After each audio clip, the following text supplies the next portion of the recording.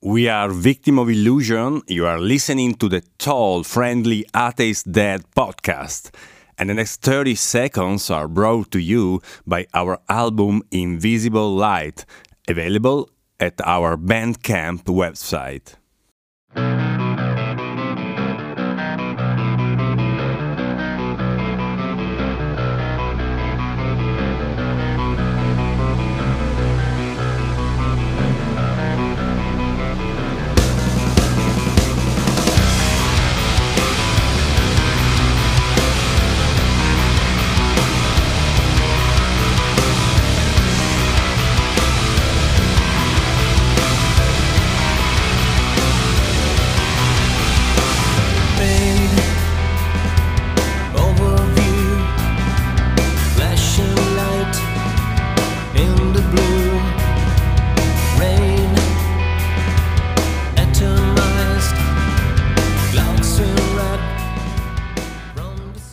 Hello, my name is Damien, the Tall Friendly Atheist Dad, and host of the Tall Friendly Atheist Dad podcast.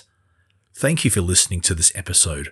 Wherever you are, whatever time of day it is, and whatever you happen to be doing, I hope you enjoy. Thank you. Recently, I came across the cross-examine video, What are 6 Reasons Christians Deconvert? This one isn't directly from Frank Turek himself, it's from Alisa Childers, who is on the Cross-Examine team. So, on Frank Turek's team, but not necessarily Frank Turek himself. Now, I picked this video because I get the impression that Christians completely misunderstand why Christians become atheists. So I wanted to see this video and respond to it and make some points. So here is Alisa Childers from Cross-Examined with What are 6 Reasons Christians Deconvert? I think as Christians, we need to keep in mind that Jesus is coming back. His return is in the future. And if we keep our eyes on that, we can respectfully disagree with each other on how long the millennium is, when it's happening, and other specifics about end times. Given that every single generation since Christ's ascension up until now has had people saying, Jesus is coming again soon, I think it's, you still can't rationally say that Jesus is coming soon.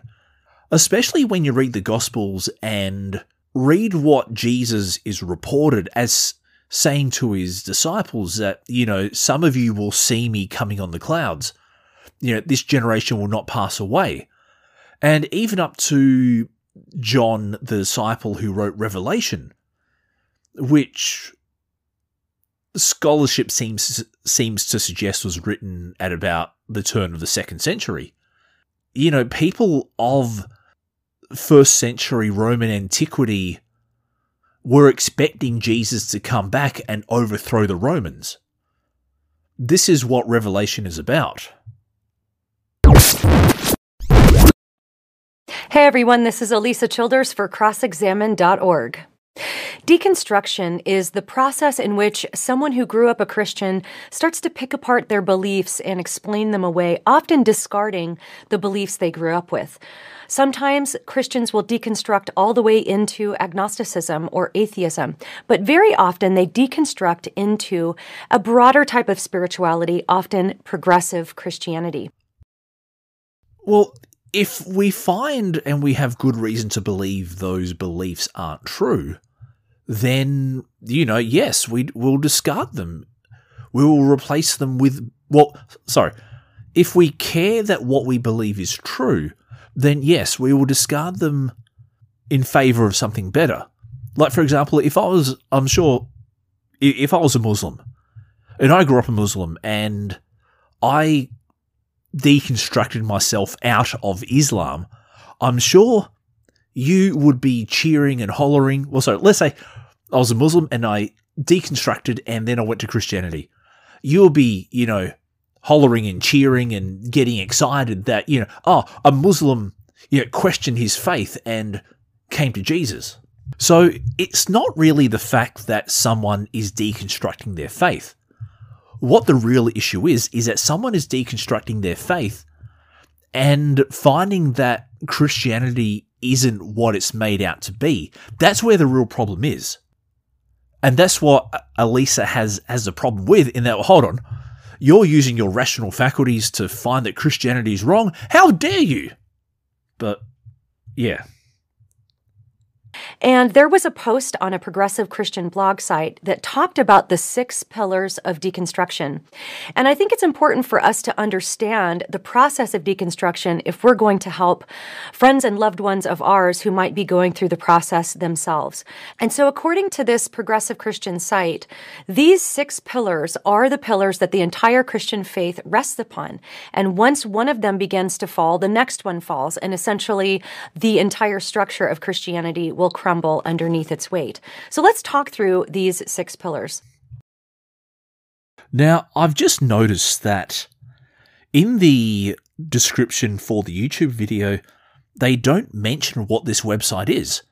They don't mention what blog. They don't mention anything about this particular article that they're criticizing or, discussing.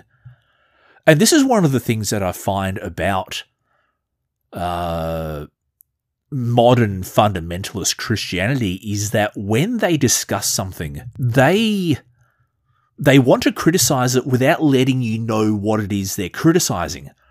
It's almost like they're trying to hide what it is that they're criticizing so that you don't know where to look, so you don't get the other side of the argument.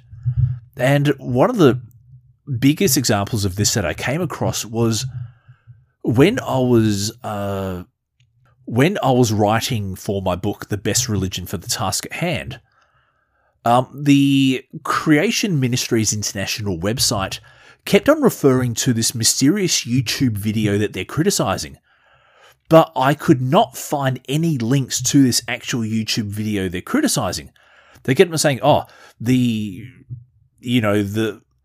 this person made a law analogous to the Old Testament, but it fails because of this. Well, hold on, I don't know what it is you're criticizing.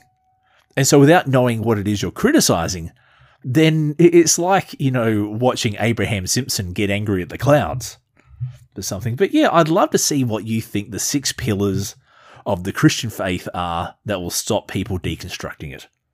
The first pillar of deconstruction is the Bible. So according to this post, the foundation of Christianity should be Christ, but they argue often it's not, it's the Bible. Here's what they say. The foundation of the Christian faith should be Christ, but that's not the case, unfortunately. For most evangelical Christians especially, the Bible is their authority, and they will gladly affirm this if you're uncertain about it. Yes, I actually agree. In modern fundamental evangelicalism, it's not the God of the Bible that they worship, it's the book itself. And what I'm trying to allude to here is things like presuppositionalism, where, the Bible is not only the word of God, the Bible is assumed to be inerrant, 100% true, the final authority on all matters historical, moral, scientific, everything like that. And this is one question that I find stumps, particularly creationists, when it comes to evolution. So I'll ask a creationist, if God appeared to you and said to you that, evolution was how I did things, would you trust the God that's in front of you, or would you resort to the Bible? Would you resort to the book in your hand? And more often than not, the answer I get is that the Christian would rather trust the book in their hand than the deity that has appeared in front of them. And yeah, once you... And this is the thing, in modern Christianity, the Bible is like the book. And it's like if you criticize the Bible, it's like you're criticizing. There seems to be no independent way of proving God outside of the presumption that, firstly, God exists, and second, that the Bible is indeed representative of what God is trying to communicate. So yeah, once you remove the pillar of the Bible, then yeah, why not question the rest of Christianity? And so according to this process of deconstruction, once the authority of the Bible gets moved out of the way, that pillar begins to fall. But I'd like to point something out in the way this is worded. Notice he says the foundation should be Christ, but often it's the Bible. But then he goes on to use the word authority. Well, I just want to point out that foundation and authority are two different things. I think most evangelical Christians, myself included, would agree that the foundation of the Christian faith is Christ. Yeah, I would say that modern evangelicals... Now, I don't hate modern evangelicals, but what I do dislike about their belief system is that it's Jesus or bust. It's, all or nothing. It's very... Like, there's a reason why the worst examples of Christianity are modern evangelicals. And yeah, look, I suppose it's good to have a good foundation, but if your foundation is the presupposition that text translated into English from copies of copies of copies are the divine and inerrant word of a deity that we can't prove exists, and then you treat that as your authority. Well, no, I'll go back one. Sure, you can have that as your foundation. If you have that as your foundation, okay, I guess. But then when you treat it as your authority, as in, when you make political decisions by it, when you make decisions about how you treat other people by it, when you judge other people's character by it, when you stop using reason, or when you start using theology as the basis for your logic, as the basis for your science, as the basis for your morality, as the basis for your history, then yeah, I think what you'll find is that you will eventually come into one of two paths. You will either end up realizing that what the Bible says doesn't line up with reality, or the other fork in the road is that you go further and further into cognitive dissonance, where you keep on making escape hatches, you keep on making post hoc rationalizations, where you keep on making tenuous excuses for why, or you just pretend that the Bible is, that the Bible lines up with reality. You just make excuses. You just, believe as hard as you can, and any doubt is from Satan, because of course. But as Christians, as followers of Jesus, we should allow Christ to inform what our view of the Bible is. Where is Jesus? Who is Jesus? Which Jesus? Are we talking about the very plain and human-like Jesus of Mark? Are we talking about the anti-Semitic firebrand of John? Are we talking about the Jewish hippie of Luke? Or are we talking about the ultra-Orthodox rabbi in Matthew? Which Jesus? And over again, Jesus quoted the Old Testament scriptures, specifically calling them the Word of God. In fact, in Matthew 4, when he was being tempted in the wilderness by the devil, he appealed to the authority of Scripture to fight off the temptation. So because we believe Christ is the foundation of our faith, we obey what he says about the Bible. Hold on. The problem here is that Jesus is reported to have, been tempted by Satan. Jesus is reported as having used the Old Testament scriptures. Jesus is, Jesus wrote nothing for himself. And again, I go back to which Jesus, because it's not every gospel that Jesus was tempted. And I think even in 2 of the temptation accounts, there is some difference there between the words that he said. So, like, did Jesus say to one disciple, hey, I said this to Satan, and then to another disciple he goes, oh, I actually said this to Satan, And I said, which Jesus? And yeah, just because Jesus is reported as having said some verses as from the Old Testament doesn't necessarily make them the Word of God. You have to establish that Jesus actually existed and that Jesus was the Son of God. Well, you have to establish that God exists. You have to establish that this God can have children. You have to establish how this God had children.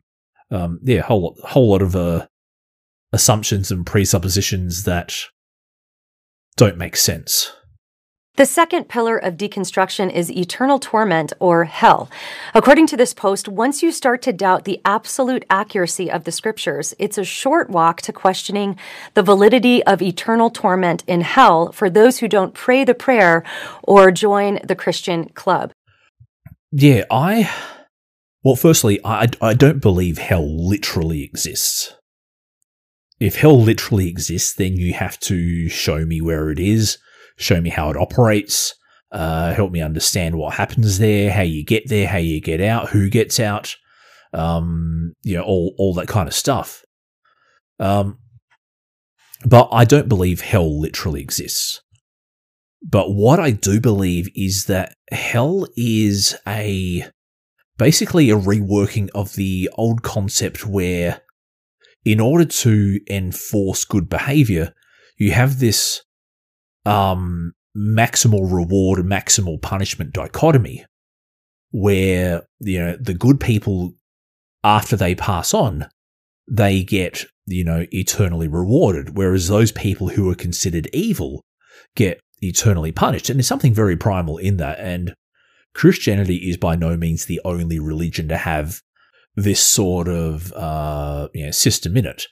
There are other religions that have, you have some religions that have a neutral afterlife. You have some religions that have, but probably the closest analogy would be either the Egyptians or the Zoroastrians.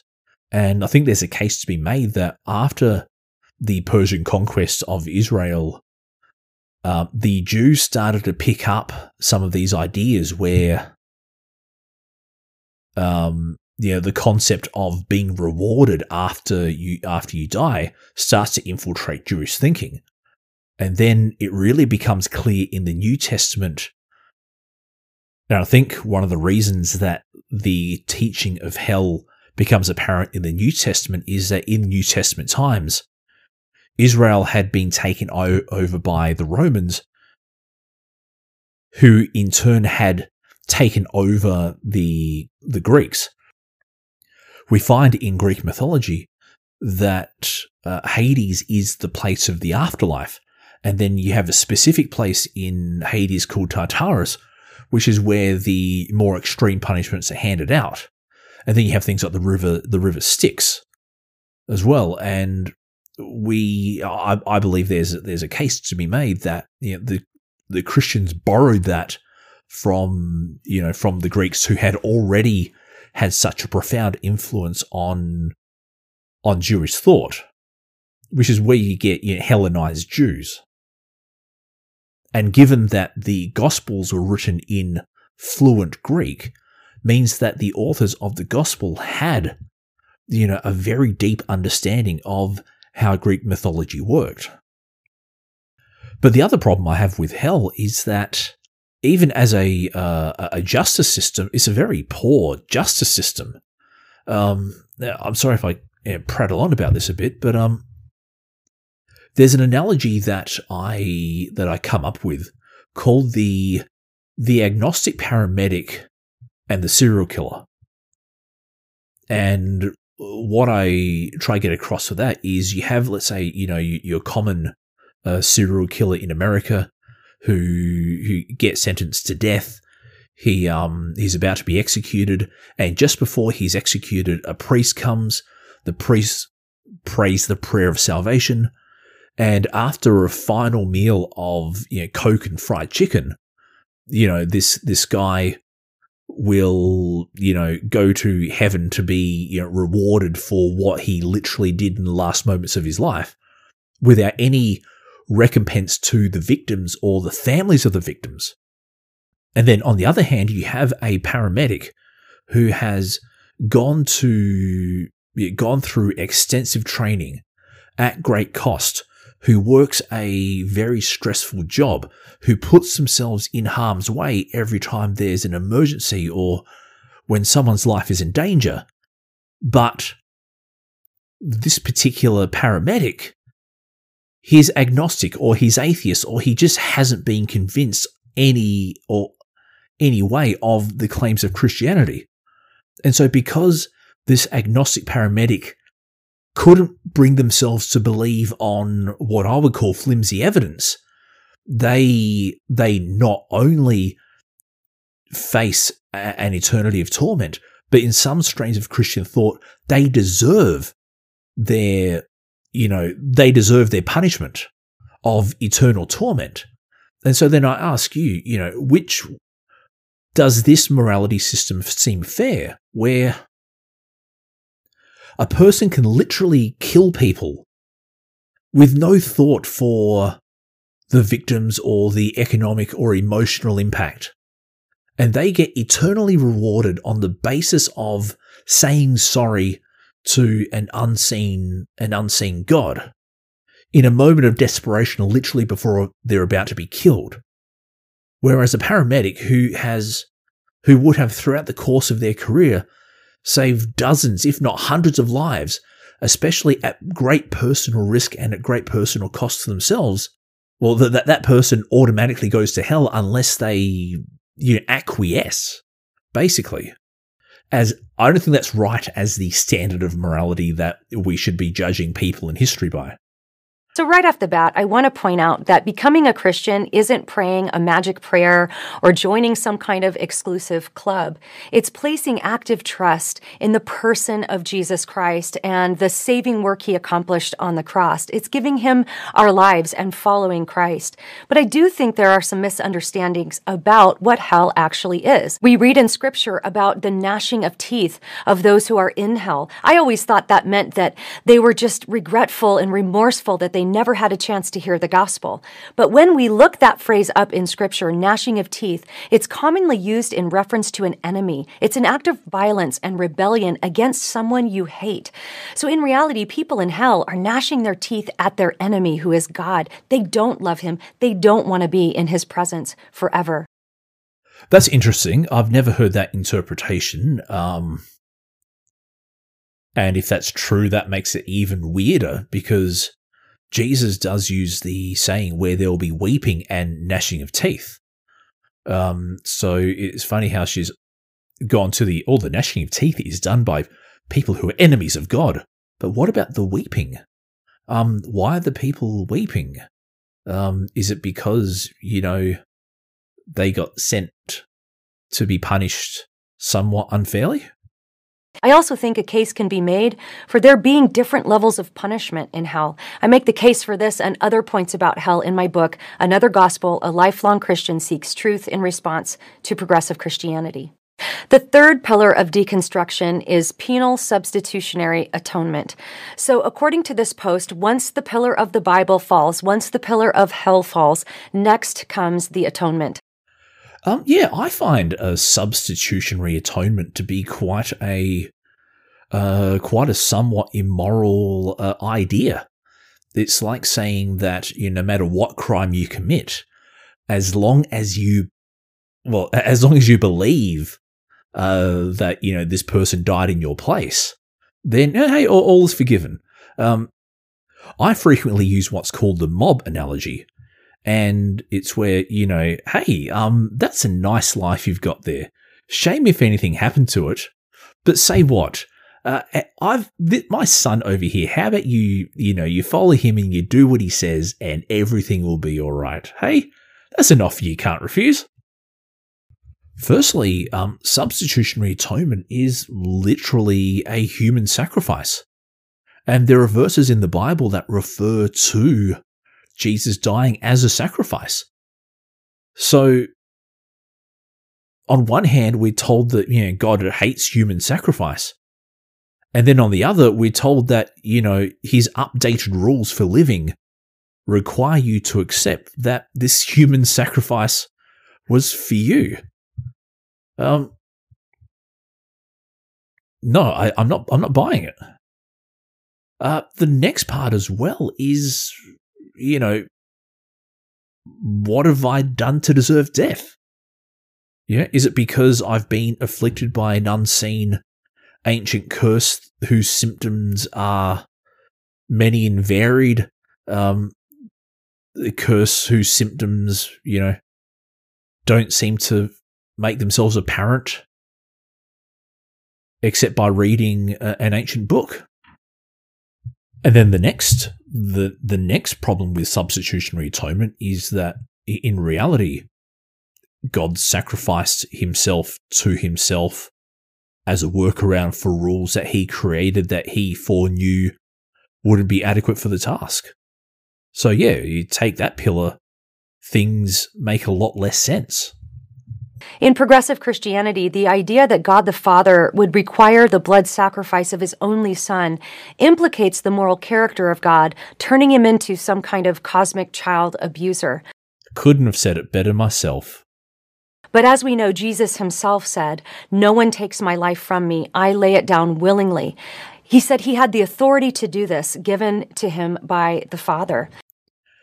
In one gospel, he's reported as saying that. But again, it's literally putting words in his mouth. You can make anyone say anything when they're not around to correct the official record. And also, we need to understand that Jesus is God. He willingly came to earth. In fact, it's why he came.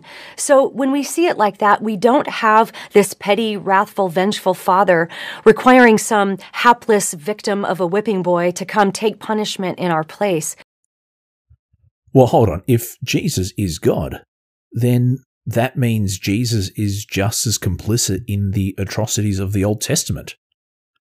You can't say that, the God of the Old Testament is, this big, mean, angry overlord, but then all of a sudden say, oh, well, look, Jesus is the warm, fluffy, puppy-hugging, opposite. If they're one and the same, then they're one and the same. And you can't excuse human rights violations or expect us to overlook human rights violations just because, of a couple of pithy quotes in a couple of books. You have God himself saying sin needs to be punished. I'll take the punishment upon myself. Because of a really crappy system you created that was doomed to fail over and over and over and over again. If we look at the Garden of Eden, fail. If we look at the Noahide covenant, fail. We look at the Davidic covenant, fail. And if we look at this new covenant, fair to say, it's failed. The fourth pillar of deconstruction is suffering in the world. This is a big one. In fact, the Post says this is the biggest one. And granted, it's a huge question that Christians have wrestled with and have to continue wrestling with. And that is, if God is good, why does he allow suffering in the world? It's not so much even if he's good. We have to firstly assume that he exists. And secondly, is capable. It could well be that there is a deity that is all-powerful, but is, welcoming suffering, is inviting suffering, is engineering suffering in the world. You can't just assume that everything you read in the book is true. You have to, at some stage question things. But, if we look at, at the flood, we can see that, far from alleviating suffering, this deity engineered an event which caused everyone in the world to suffer. So you can't say, the problem of evil can be easily dismissed. Because over and over again, we see in numerous instances where God engineered or allowed or brought or even welcomed suffering. Many Christians have done great work in this area. I recommend Clay Jones' book, Why Does God Allow Evil?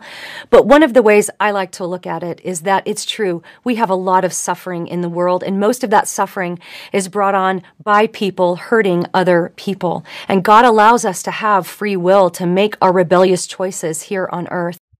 But not all suffering is because of human choices. If we look at volcanoes, if we look at earthquakes, if we look at floods, if we look at viruses. And one of the examples that I make in my book is the example of flesh-eating bacteria. If we look at the existence and the operation of flesh-eating bacteria from a strictly creationist view, there is no way that God escapes blame for the existence and the operation of flesh-eating bacteria. But then you also fall into this trap where if God can create one paradise where free will isn't breached or abrogated, why not make a second? So we can't say that God is powerless. But he didn't just solve the problem of suffering. He became the answer to the problem of suffering by stepping into his creation, taking our sins upon himself, paying the payment for our sins, and dying in our place so that we could place saving faith in him and ultimately be with him in heaven forever, where there will be no more suffering. So nothing in your life matters because a Jewish demigod died because you were infected by an unseen curse. That doesn't make sense, and that doesn't make God any more moral. And yeah, it's like, if I went to a domestic violence shelter and I said, hey people, don't worry about what's happened to you. The good news is here. I've got Gospels and Bibles to give out to everyone.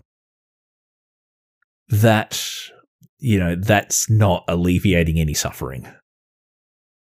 And also this whole concept that no matter what happens in your life, once you get to heaven, everything will be fine.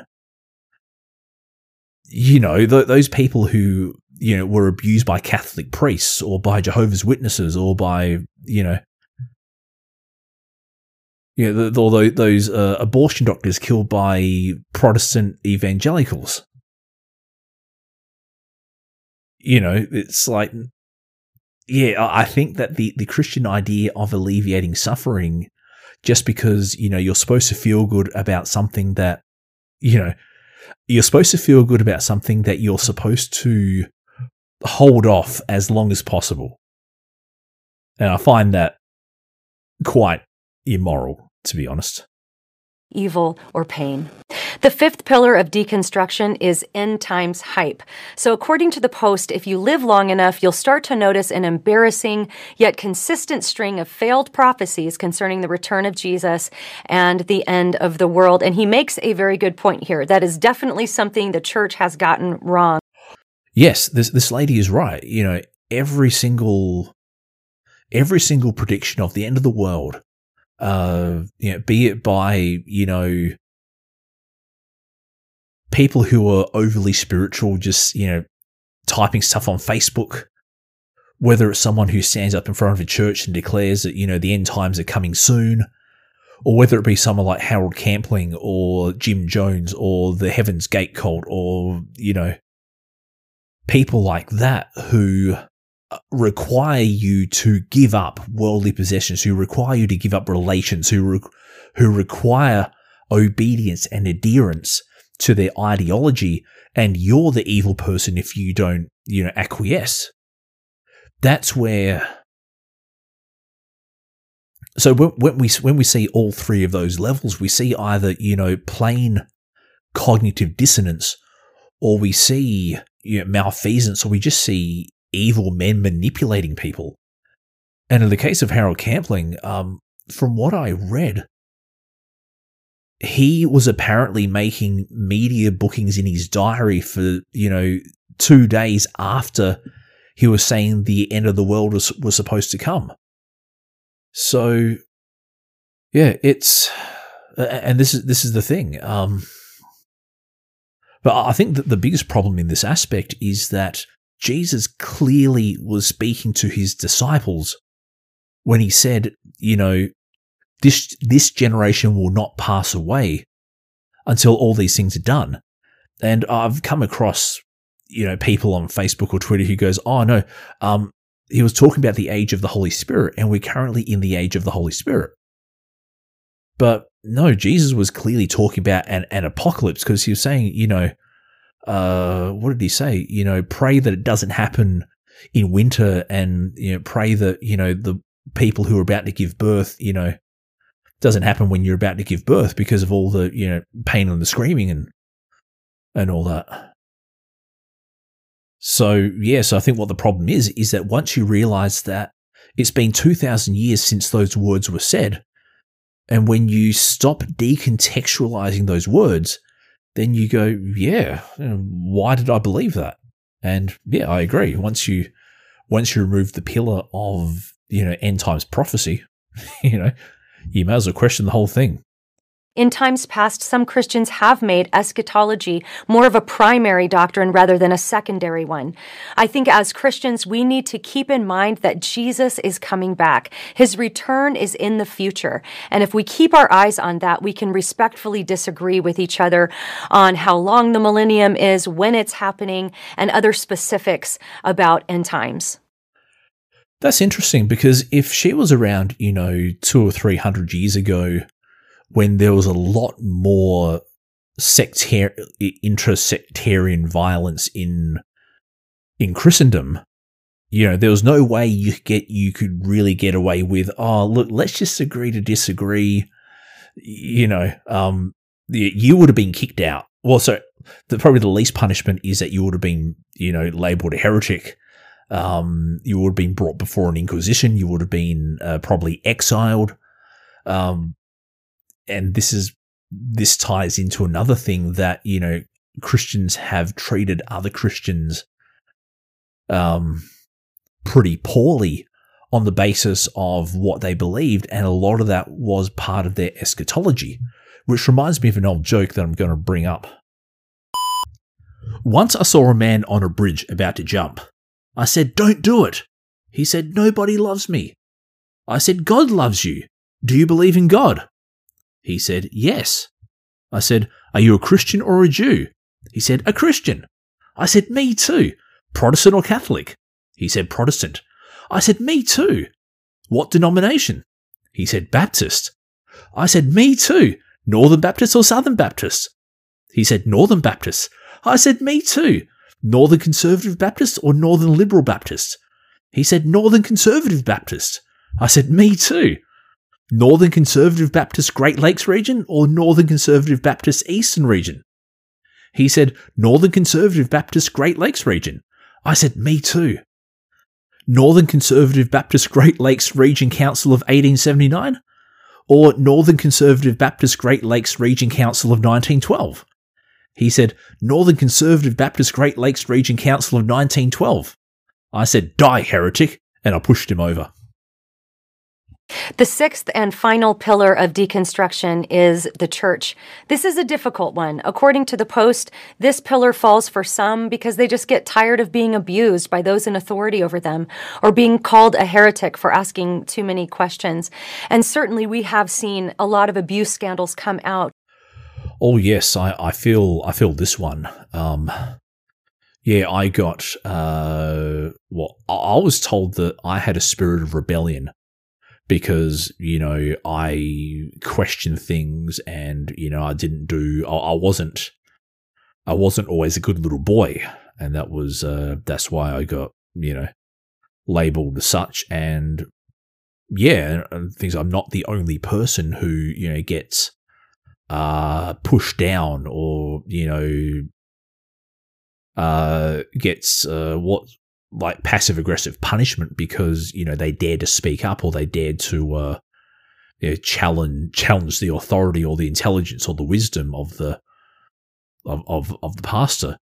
That was in my fundamentalist charismatic church, and I will say that in my Baptist church,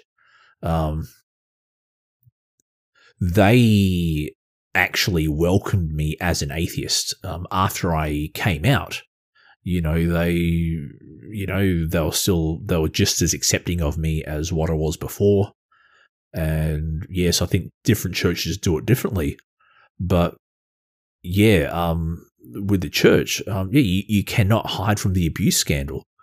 And given that these churches speak for God, and in the case of the Catholic Church, the Pope himself is Christ's vicar on earth. You cannot go past the fact that these people abuse people and then covered it up to protect reputations and then demonize the victims. And even now, there are still things to be uncovered. One of my Twitter friends recently said that the Catholic Church is one of the biggest criminal organizations in history, and I agree with him. But it's not just the Catholic Church.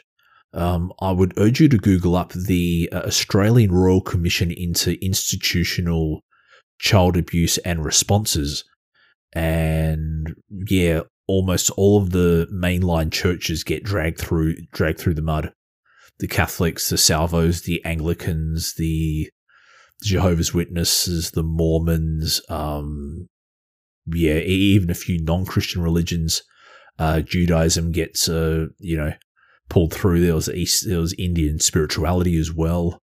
But the problem is that you can't say that the church is the body of Christ, and then the church has a history of abusing people, and then you go, well, look, it's like saying, like, the church is the body of Christ when it does something good, but when it does something bad, that's because of the curse of sin, or because of frail humans, or he wasn't walking in the right spirit. You can't have it both ways. We do see hypocrisy in the church. I know people who have come to their church leadership with questions, and they were told, don't question such things, or just believe the Bible, or the Bible says so. And I think the church can do better. The church needs to be a safe place for people to process their questions and doubts. And when it comes to things like abuse and hypocrisy, the gospel opposes those things, and the gospel has answers for those things. So there's no need to throw the gospel out with the failings of the church. Where the church has gone wrong, we need to repent. So these are the 6 pillars that begin to fall as people walk through their deconstruction processes. So as we love those in our lives who might be questioning some things or even going through a process of deconstruction, we can have a better understanding of where they're coming from and better equip ourselves to be able to answer the questions they have and love them through their journeys. I would urge anyone listening to this to actually go one better. I would actually urge you to go back and prove, what is a deity? What does a deity do? How can we be sure that a deity has intervened in earthly affairs? How do they intervene in earthly affairs? What powers do they have? What capabilities? Do they write things on books? What books have they written? How can we be sure that the book we hold in our hand has been inspired or authored or ghostwritten by a deity? And this is actually the pillar that I fell on, was that I just could not prove without presupposing that God exists. And so if I have to presuppose that it's true for it to be true, then it's not really true. It's like, if I was in a courtroom and I was presupposed to have committed tax fraud, then you haven't really proved I've committed tax fraud. and you don't deserve to judge me based on the presupposition that I committed the tax fraud that I'm being accused of. So, yeah, but these other pillars, we see that suffering and, abuse in the church and, batshit crazy eschatology and, but I'd probably add a few more as well, not just intellectual, not just, rationality, but also things like slavery, the defenses of slavery, the defense of genocide, the, continual demonization of people who are different, the blatant intervention in politics. There's a lot more that, there's a lot more threads you could pull on for the sweater to fall apart. Anyway, I've been Damien, the tall, friendly atheist dad. Have a great week and look after yourselves.